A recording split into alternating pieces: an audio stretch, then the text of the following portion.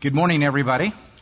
My name is Bruce O'Neill, and I'm one of the pastors here, and I'll be explaining the text that I'm about to read from Galatians chapter 3. It's only 5 verses. It won't be hard to follow along. You can do that on the screen, or you can pull one of the Bibles out of the pew rack, or if you brought your own, you can follow the reading. So hear the word of the Lord. O foolish Galatians, who has bewitched you? It was before your eyes that Jesus Christ was publicly portrayed as crucified. Let me ask you only this. Did you receive the Spirit by the works of the law or by hearing with faith? Are you so foolish? Having begun by the Spirit, are you now being perfected by the flesh? Did you suffer so many things in vain, if indeed it was in vain? Does he who supplies the Spirit to you and works miracles among you do so by the works of the law or by hearing with faith? Let's take a moment and prepare our hearts to hear. Almighty God, would you rescue our expectations this morning that we're here just for another Sunday? Would you help us, Lord Jesus, to expect an encounter with you this morning?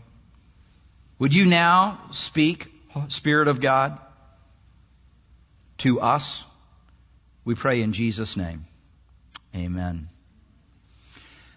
This morning I just want to ask one question, but I have to ask it in the 5 questions that Paul does. He really only is answering this question because he says, I only ask this. But let me think of it this way. Can you change? Can anyone change? Can we change? Now, that might seem obvious to you, or at least it is obvious, at least in an academic setting. People can change. But I would propose to you that most of us functionally live as though we cannot change, that leopards cannot change their spots. I think it's an important question. I think it's such an important question that EP has built its foundation on the fact that people can change through the gospel of Jesus Christ. You might not know the name Carol Dweck. She's a professor at Stanford University out in California. It's pretty rare for an academic to get a book on the New York Times bestseller list. I explained to my children when they went to college why their books cost $500. It's because nobody reads those books. And so they have to get as much money as they can from students, to our chagrin. But for an academic to get a book on the New York Times bestseller list is quite an achievement. And Dr. Carol Dweck wrote the book called Mindset. It is a significant book in sociology because it goes at this question, can people change? From an academic, from a person who has a tremendous amount of common grace. Special grace is what we call the Bible. God audibly speaking to his people and somebody writing that down for us to have throughout all time. Common grace is God speaking truth into creation and people observing that. And there's lots of opportunities of common grace where people have studied a particular field and have been able to say some significant truths. You think about the artificial heart invented by a South African who was an atheist. And yet the science behind the heart, at least the artificial heart, was not something that you got out of the Bible. If somebody studied that field and by studying that field came to an understanding of some truth. Well, this is Carol Dweck.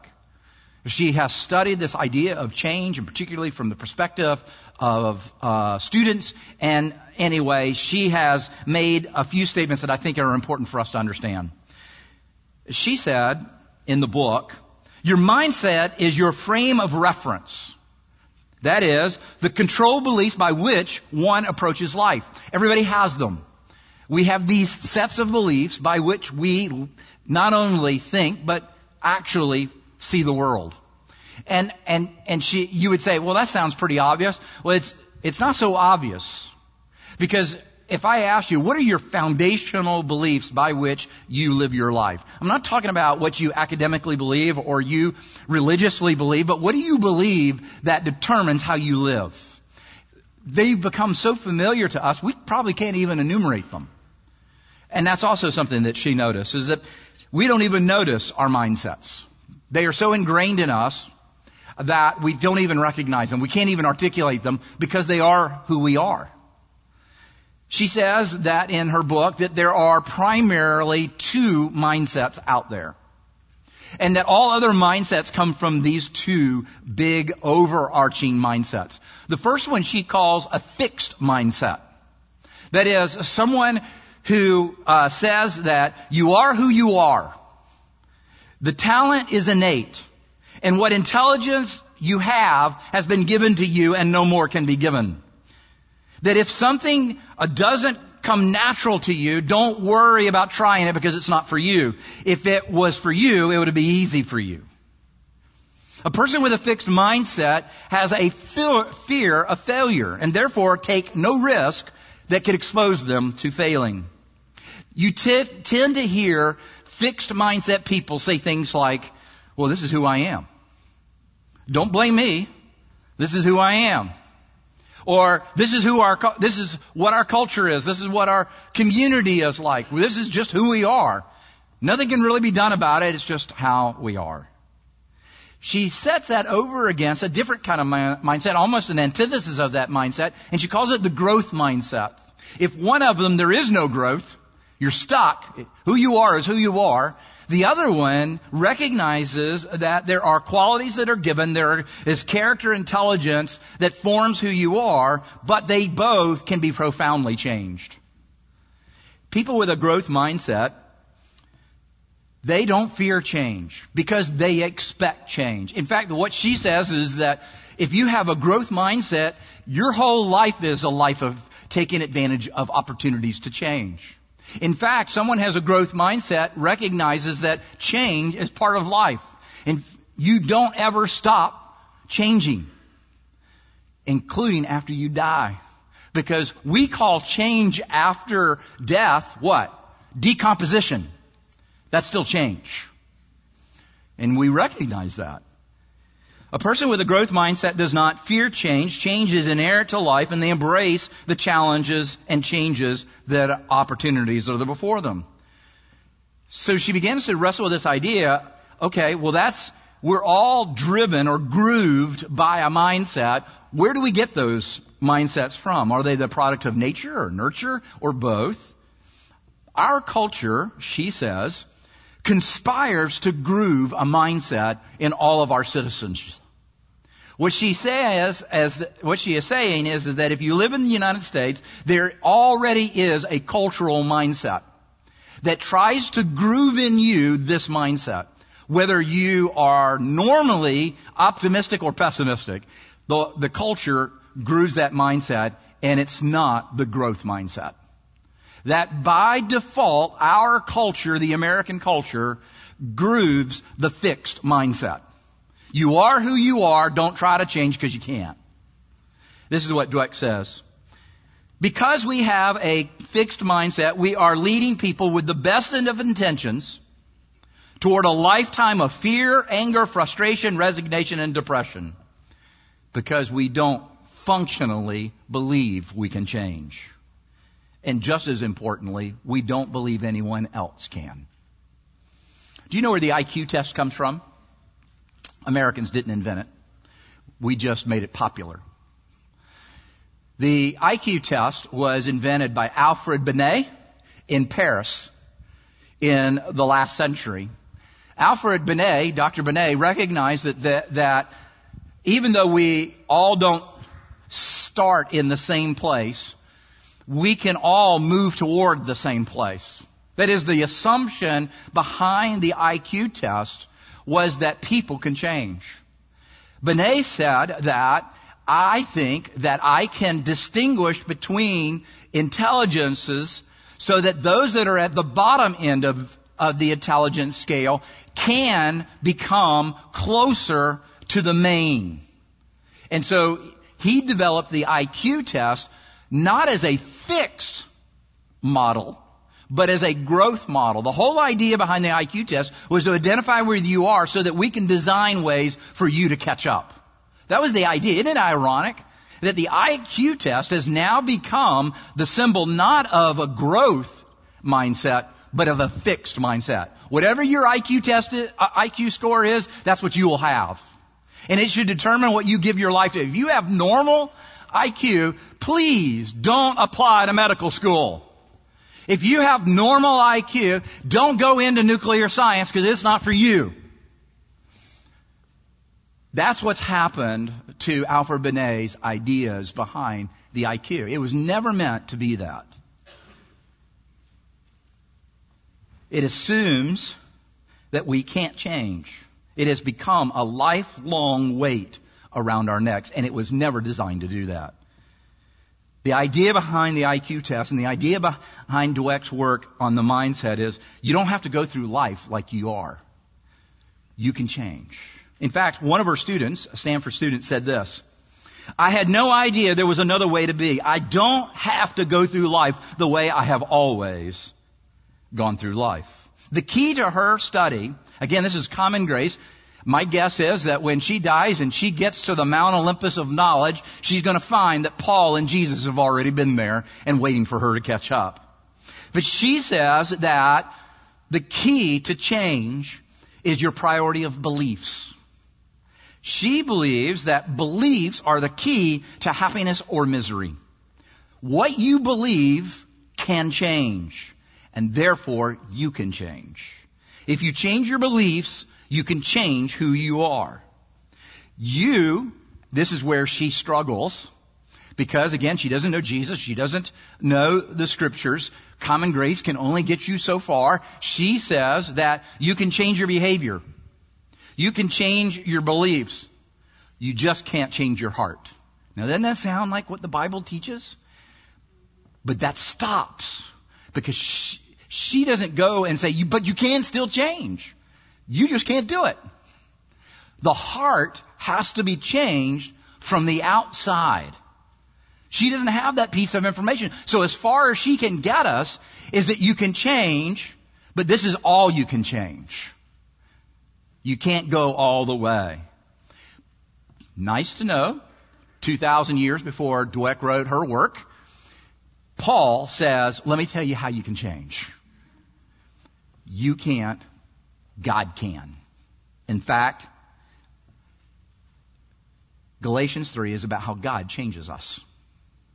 And he uses 5 questions to do that. So let's look at how he begins. He begins oddly in this letter. By the way, the Galatians has no salutations, no greetings, no individual people mentioned. He gets right to work. And in Galatians 3, he calls his readers foolish. You see it? Oh, foolish Galatians. I love Eugene Peterson. 20 years ago, Eugene Peterson said, I'm going to give a fresh, updated translation of the Bible. It's called The Message. And when you get to Galatians 3:1, he doesn't say, oh, foolish Galatians. We don't say that kind of communication anymore. He says, you crazy people. Isn't that so much better? The context of this letter is that simply that Paul founded these churches in Galatia, which is in Asia Minor. It's a group of churches. He planted them. He was involved in the early stages of their formation. He goes away to another region of Europe and plants more churches. But while he's away, new teachers show up. They happen to be Jewish Christians. They come to town and they say, hey, Paul was right so far. He was right to say that Christianity, how you become a Christian, is by grace alone, in Christ alone, received with faith alone. They're saying Paul's right about how you become a Christian. But Paul doesn't get you far enough. That gets you in the door to the kingdom. That gets you in relationship with the church. But ultimately, for you to complete that work, for you to be perfected, you need to be like a Jew. You need to become a Jew. Because remember, Jesus is a Jew. And Judaism isn't started by man. It was started by God. In order to be God's people, you had to be a Jew. So they're saying Jesus plus Judaism. And so what they said is in order to show that you really are a follower of Jesus, a Jew, you need to be circumcised. Now that was not popular among the adult males. So it's not like they received that well. So for them to decide, I'm going to become a completed Jew, that's a lot of pain. So that's what they were talking about, but not just circumcision. That's just what he described, but that's the beginning. Now you have to keep all of the laws. I already told you there's 613 of them. You need to observe our holidays. You need to become a Jew in order to be a completed Christian. You know how we will say it? You need to be a completed Jew. The way these teachers were talking is, no, you don't need to be a completed Jew. You need to be a completed Christian by becoming a Jew. At least religiously. That's what he's trying to communicate. Something needs to be added to the grace of God for you to be truly accepted by God. The sad thing is that the Galatian Christians began to believe this. And so Paul writes a letter to rebuke them, or to at least correct them, that Jesus plus anything leaves nothing. That is, you take the gospel and you add anything to the gospel. It could be circumcision, it could be Judaism, it could be the Christian evangelical boxes. Evangelicals often, in order to be a Christian, you have to be Republican. We're going to find out when we get to heaven, there are no Republicans in heaven. No Democrats either. Just Christians. And we're going to find out that we were wrong in 1980 when we formed a group to think that a president could bring some nirvana to our country.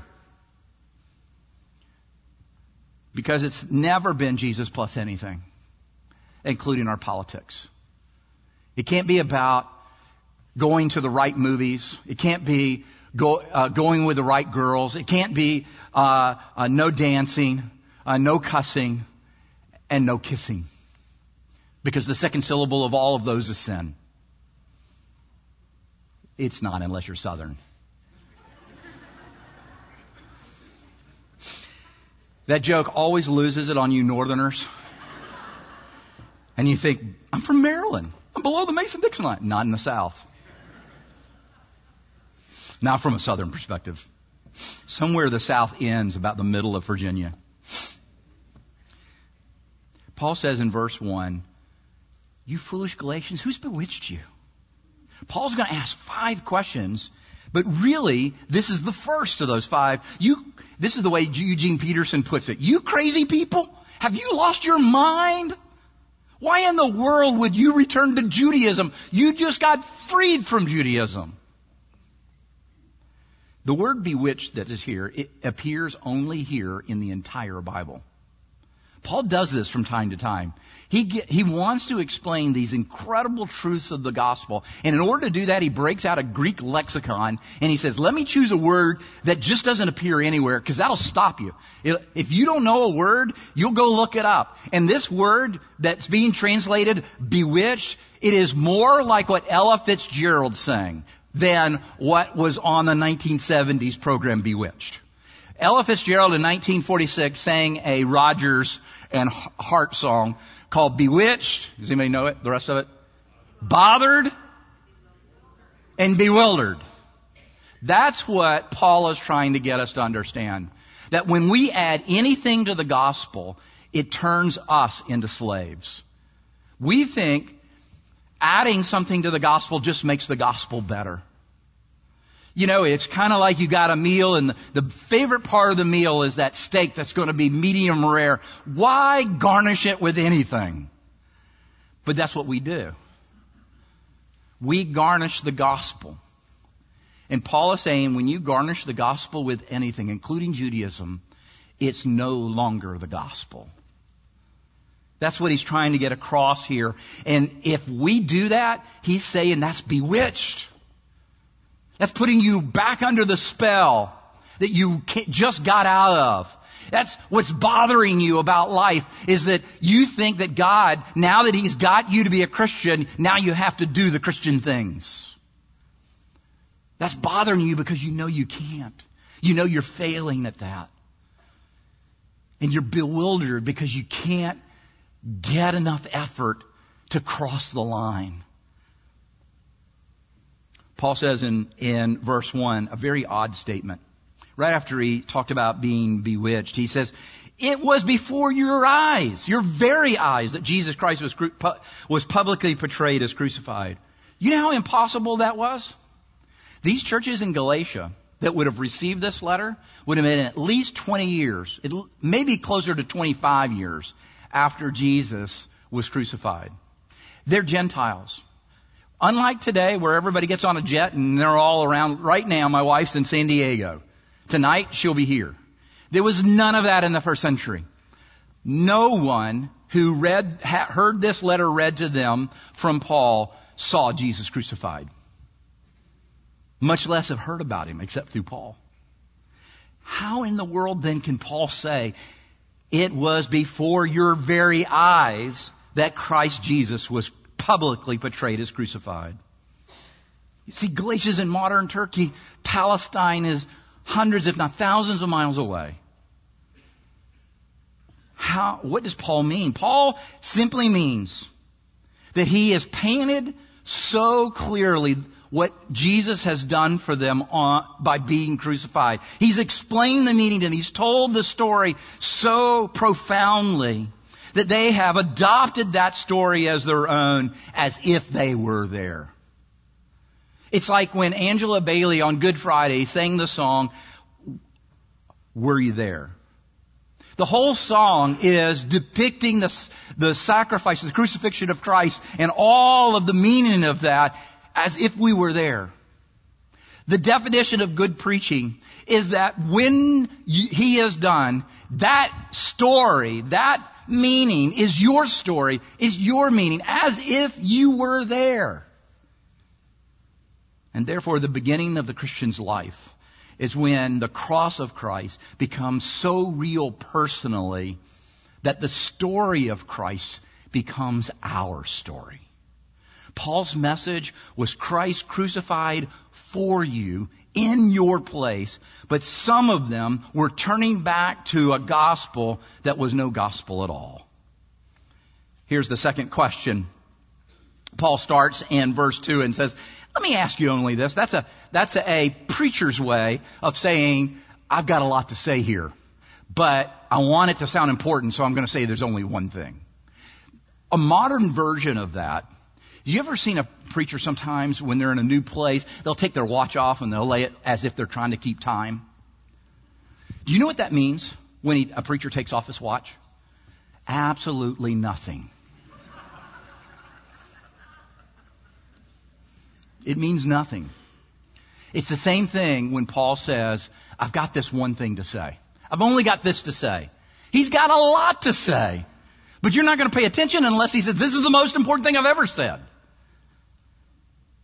Paul's not got one question. He's asking 5 questions. The way we do it here at EP, Dan's not in the room, so I can embarrass him. Dan often says, I'm going to say one thing, but it's going to sound like 2. Well, Paul says, I'm going to ask one question, but it's going to sound like 5. He's got a lot he wants to communicate. Did you receive the Holy Spirit by doing works of the law? This is the question. Or by hearing with faith? Paul is talking about how someone becomes a Christian. Paul is saying that Christianity is not merely an assent to certain doctrines. If you believe that Jesus Christ was incarnated as the God-man, he lived the life you and I should have lived but did not, and died the death in our place that we could not die. If you believe that, but you have never appropriated that to yourself, you know as much, you have ascended to as much as Satan has. Satan believes all that because he was there. There's no denying who Jesus is. They're not having an argument up in Minnesota about the doctrines of Jesus. Because Satan knows who Jesus is. And he knows why he came. And if you're a Christian who has never made this personal, then you're no different than him. Because he's intellectually ascended to those facts. Paul is saying Christianity is more than assent. It's where the Holy Spirit of Christ has entered into your heart, into your life from the outside. Something foreign has come into your life. Foreign in the sense it's not you, it's not from you. Therefore, the Holy Spirit is not some force like in Star Wars. It's a person, and it's a personal presence of Christ uniting you to Jesus and to His benefits. A personal presence outside of you coming into you. This is why Paul says in the previous chapter, Galatians 2, verse 20, he says, I have been crucified with Christ. Intellectual assent, yes, that's what happened. I'm so united to Christ that what Christ did has been accounted to my record. That's what he means. But then we don't go on. Galatians 2:20 says, I no longer live. It's not me living. It's Christ living in me. I live by faith in the one who loved me and delivered himself up for me. That's how Christianity is different than every other religion. Christianity has content, but it's not asking you merely to assent to the content, but to a person. A personal relationship where something on the outside is coming on the inside of you. This is what Paul means when he wrote another letter to the Romans. He writes in chapter 1, I'm going to talk to you about the gospel. And you say, why is Paul talking about the gospel? This is a long letter about the gospel. But if you want to know what Paul was about in Romans, it was a fundraising letter. It was an odd fundraising letter, but it was a fundraising letter. We know that because in chapter 15 it says, I'm writing you this so that you'll put money aside because I want to go where the gospel has never been preached, in Spain. Paul has never been to Rome. He's introducing himself as a missionary. I'm going to Spain. I'm going to stop off in Rome. Can you help a man get to his mission field? He's no different than Pastor Greg Doty, who says, I'm going to Scotland and I need you to help me get there. I need you to take up some money. I need you to support me on a monthly basis. By the way, he's $1,300 short. And he can get out of here and get onto the mission field. That's what Paul is doing in Rome. And you're thinking, that is not a way to write a missionary letter, waiting all the way to chapter 15 before you tell us why you're writing the letter. But this is Paul, who has never met them, and he says, let me tell you what we've got in common. And he begins to preach the doctrines of grace by saying, I'm not ashamed of this gospel, what Jesus did for us. It's the power of God for salvation to the Jews and to the Greeks. For in this gospel, verse 17, a righteousness from God, that is an alien righteousness outside of us, is being accredited to our account by faith. And then he says this odd statement. The righteous live by the works of the law. Is that what it says? Come on, Presbyterians. You know it doesn't say that. By faith. Christians live by faith. We don't just become a Christian by faith. We grow as Christians by faith. That's what Paul is communicating. And then he says, I want to take that message that you believe in Rome, and I want to take it to where it's never been preached, into Spain. So Paul, in our text, is asking this rhetorical question. You know what a rhetorical question is? That is that buried in the question is the obvious answer. Did you make this happen by something you did or by hearing with faith? Did you become a Christian because you did something, or did you passively by faith receive what someone else did for you? Of course, the answer is hearing by faith. Of course the answer is, Paul, we heard about Jesus from you. How could we hear about somebody that's hundreds of miles away who died decades before we knew about Jesus? How in the world could we hear about Jesus if we didn't hear it by you and receive it by faith? It should be obvious. And evidently it's not, because Paul says, you foolish Galatians, you crazy people, why in the world have you returned to the old religion of you perfecting yourself? Which brings us to the third question. He reminds them that they've been acting foolish, that they have been foolish in verse 3. And then he says, having begun by the Spirit, are you now being perfected by the flesh? Having begun by the power of God entering into your life from the outside, are you now trying to complete that work on your own by your own best efforts? And the answer is also implied, of course, or why would he ask the question if that's not what they were doing? You see, they were wrestling with, yes, Jesus alone, by grace alone, through faith alone, but now that we're alone, it's all up to us. And therefore it became Jesus plus something. The basic tenet is you need more. You need more than the gospel to complete you. And so the gospel is Jesus plus nothing, but they had decided that it's Jesus plus something. Justify ourselves through our own efforts. We try to make up for what we feel is lacking. Surely we have to do something in this Christian experience. And Paul is saying that is a bewitching. That's why you're bothered. That's why you're bewildered. That's why you act so foolish.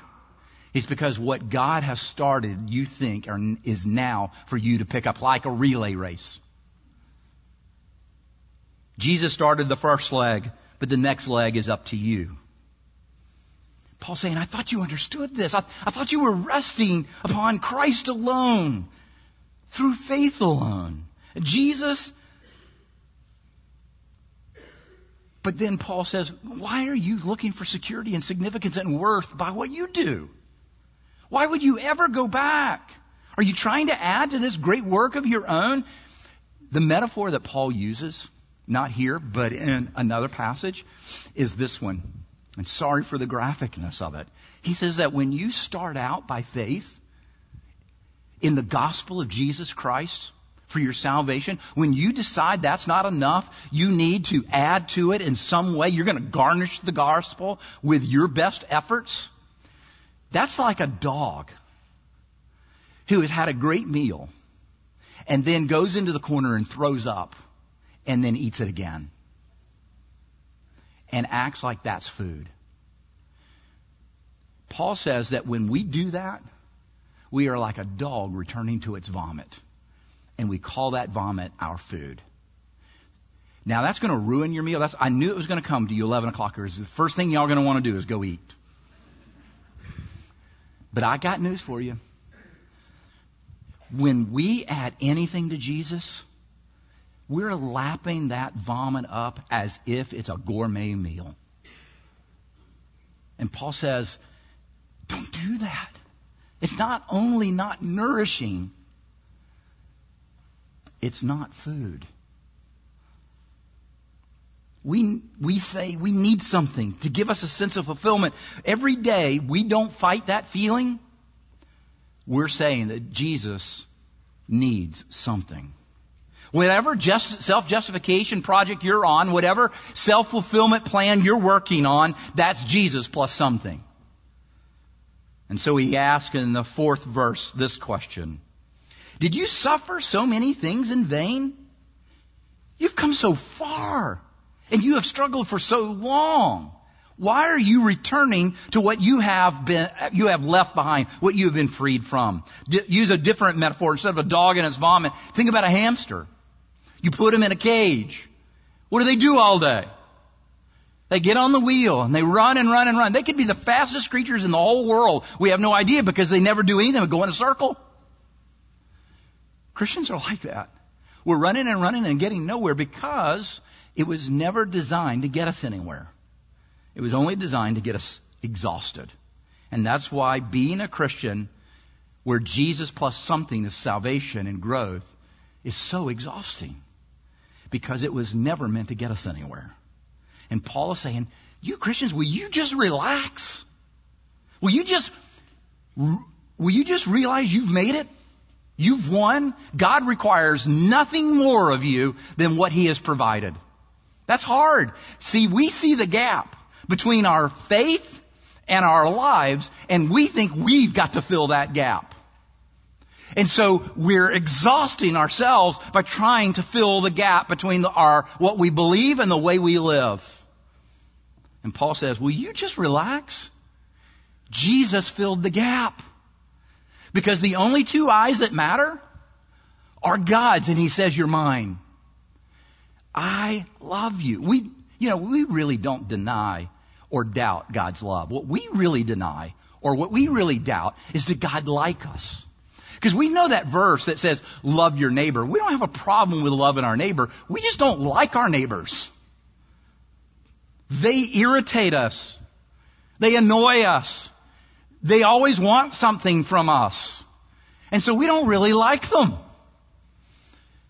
But that's not how God operates. Do you know He likes you? That's hard to believe from up here. But God likes you. He doesn't just love you. God is not looking at you and looking at what you're lacking.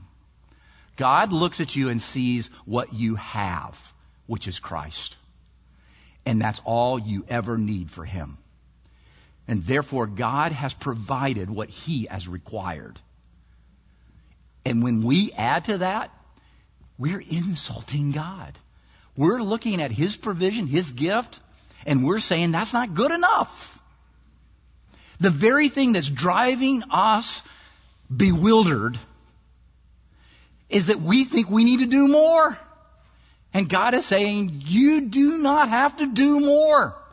If you don't do one thing for the kingdom of God, you're still okay.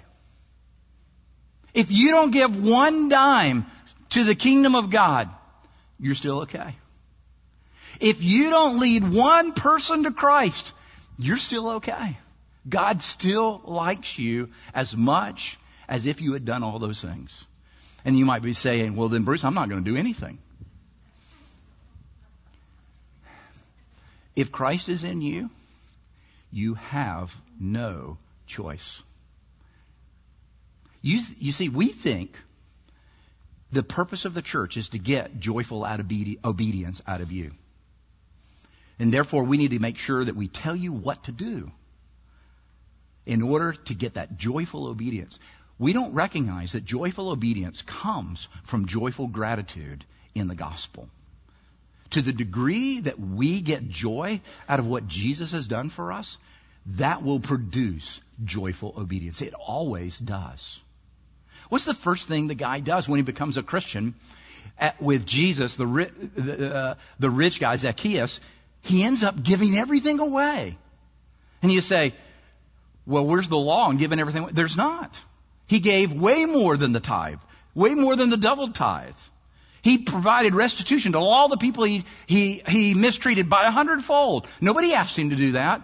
But it was a joyful obedience because of a joyful gratitude of what Christ has done. You hear what Paul's saying? You and I crave approval by somebody. Why? Because we're still in doubt whether we've got God's approval. And Paul is saying you can't get more approved by God than you have right now. No matter what you do, He can't approve you more.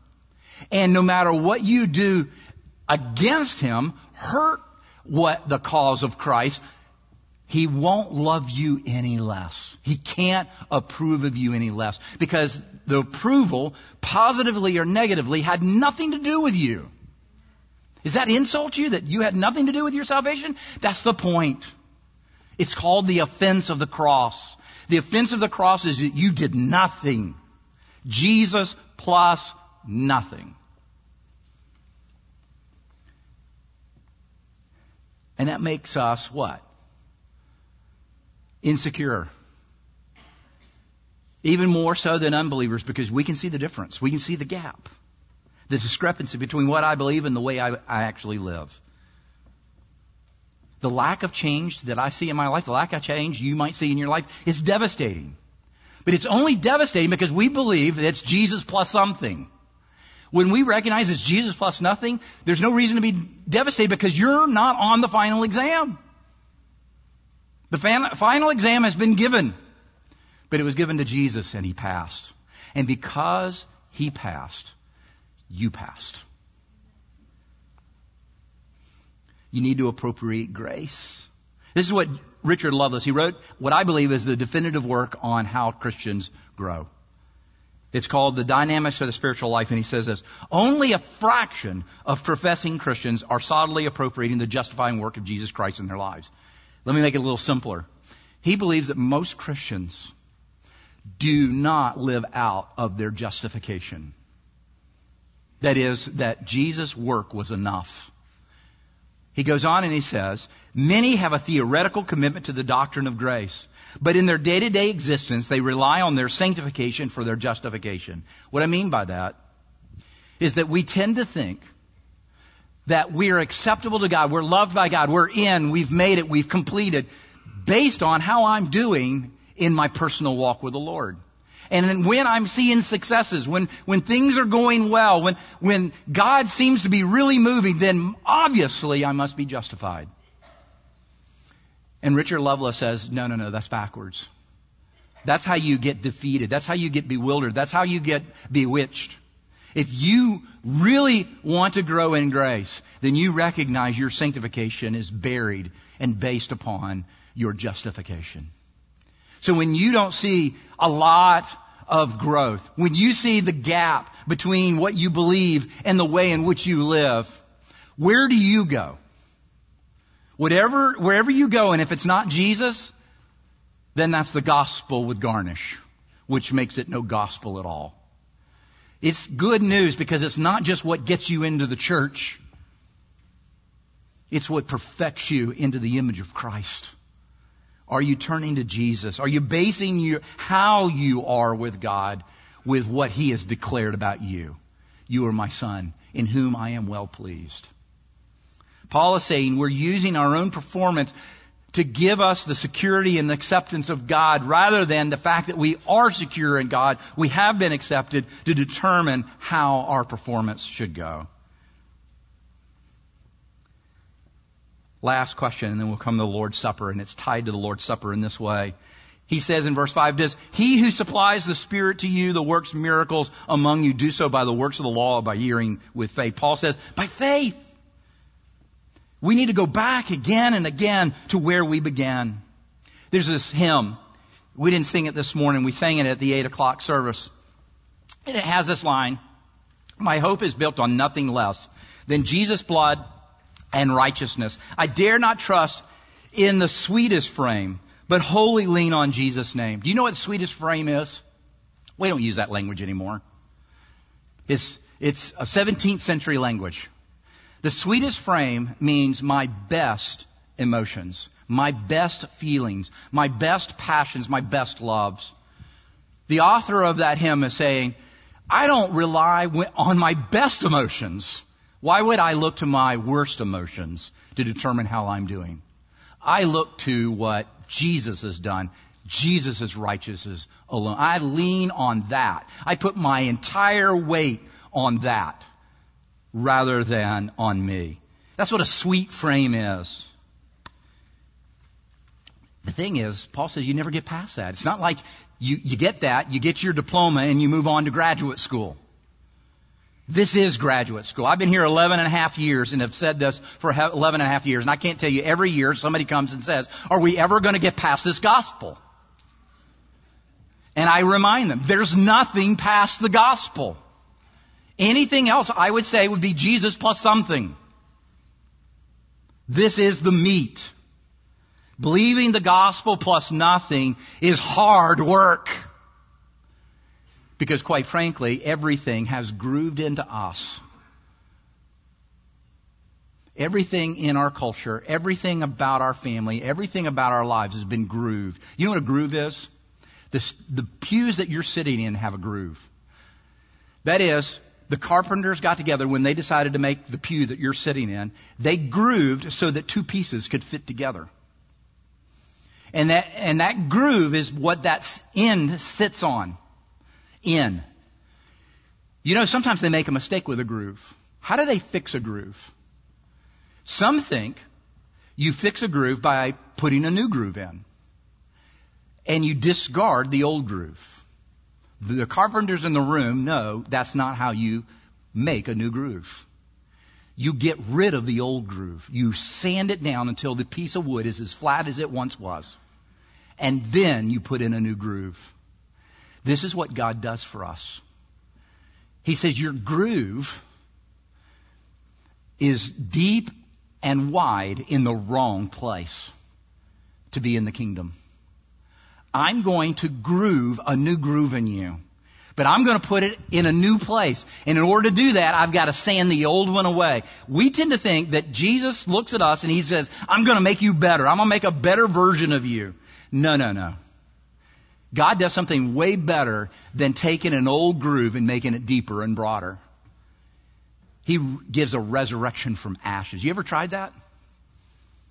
You know, Frankenstein was about taking some old parts and putting them together in a new person. But at least he worked with already material. Jesus says that's too easy. Frankenstein is too easy. A resurrection from ashes means I've got nothing to work with. In fact, what I've got to work with is worse than nothing. It's ashes. We're getting a new groove by someone on the outside, a carpenter on the other side, sanding the old groove away until it's flat. And then putting the new groove in. And we're running on that groove. Let me end with this idea. How do you grow? How do you say no to the old groove and yes to the new groove? Do you remember when you were in school and they said, I tell you what we're going to do. We're going to tell you how to live through a fire. Do you remember what they told you that if you catch on fire, what you're supposed to do? They did to me. I don't know if they still do it in school, but they always had these 3 instructions. Do you remember what they were? So, do they still do that in school? They still do that in school. Some little kid told me. All right. I want to apply that to the gospel and to your groove. I want you to stop what you're doing when you can to perfect yourself. When you see that you're doing something to make God's work completing you, stop doing that. Because you can't groove yourself any more than that pew could be grooved on its own. But then you need to drop. And drop what you're trusting in besides Jesus. The righteous live by faith, not by works. That doesn't mean that God doesn't call you to work. But if you're trusting in that work for anything, that's Jesus plus something. Stop what you're doing, drop what you're trusting in, and roll your entire weight, your entire trust onto the gospel of grace. Because we are to live by faith. We are the people of faith. This is Jesus plus nothing. It's too easy to fall back under the spell of the old mindset. It's too easy to be bewildered and bothered and bewitched. And Paul says that's because you need a transformation. You need to be made new. And that is something on the outside coming into you, not you doing something. And thanks be to God because we'd foul that up too. If we had any part in that, we'd mess it up. And that's why he said, no, just rest in what I have done. And we need that preached. You know, when this book is ever preached, everything changes. How many of you grew up Methodist? You don't have to be embarrassed. Do you know the founders of Methodism, the Wesley boys? Both of them came to Christ by reading not Galatians, but Luther's preface, his introduction to his commentary on Galatians. That's how powerful the gospel is in Galatians. That all you need to read is a preface to the explanation of Galatians. That you don't have to do anything, and as a result, Charles and John Wesley come to Christ. And because they come to Christ, when you go over the Appalachian Mountains, the gospel is everywhere. Why? Because those 2 boys got a movement of missionaries who wouldn't wait for seminary who went over the mountain. That old story that if you see a path wide enough for a human being, that was a Baptist missionary. If it's wide enough for a horse and a man, that was a Methodist missionary. And if it's wide enough for a wagon, that was a Presbyterian missionary because he was bringing all his books. You hear what Paul's saying? The world is turned upside down when you don't add anything to the gospel. Because when you do, it doesn't make the gospel impure. it nullifies it. Because the power of the gospel is in the righteousness of Christ that can only be received by faith. Let's pray. Father, thank you so much for these beautiful people who are loved by you, who are liked by you, who've been accepted by you, who have been forgiven by you, and who have adopted by you into the family. And so let us, by faith, live out of that rather than what we can do as we prepare to come to the Lord's Supper. In Jesus' name, amen.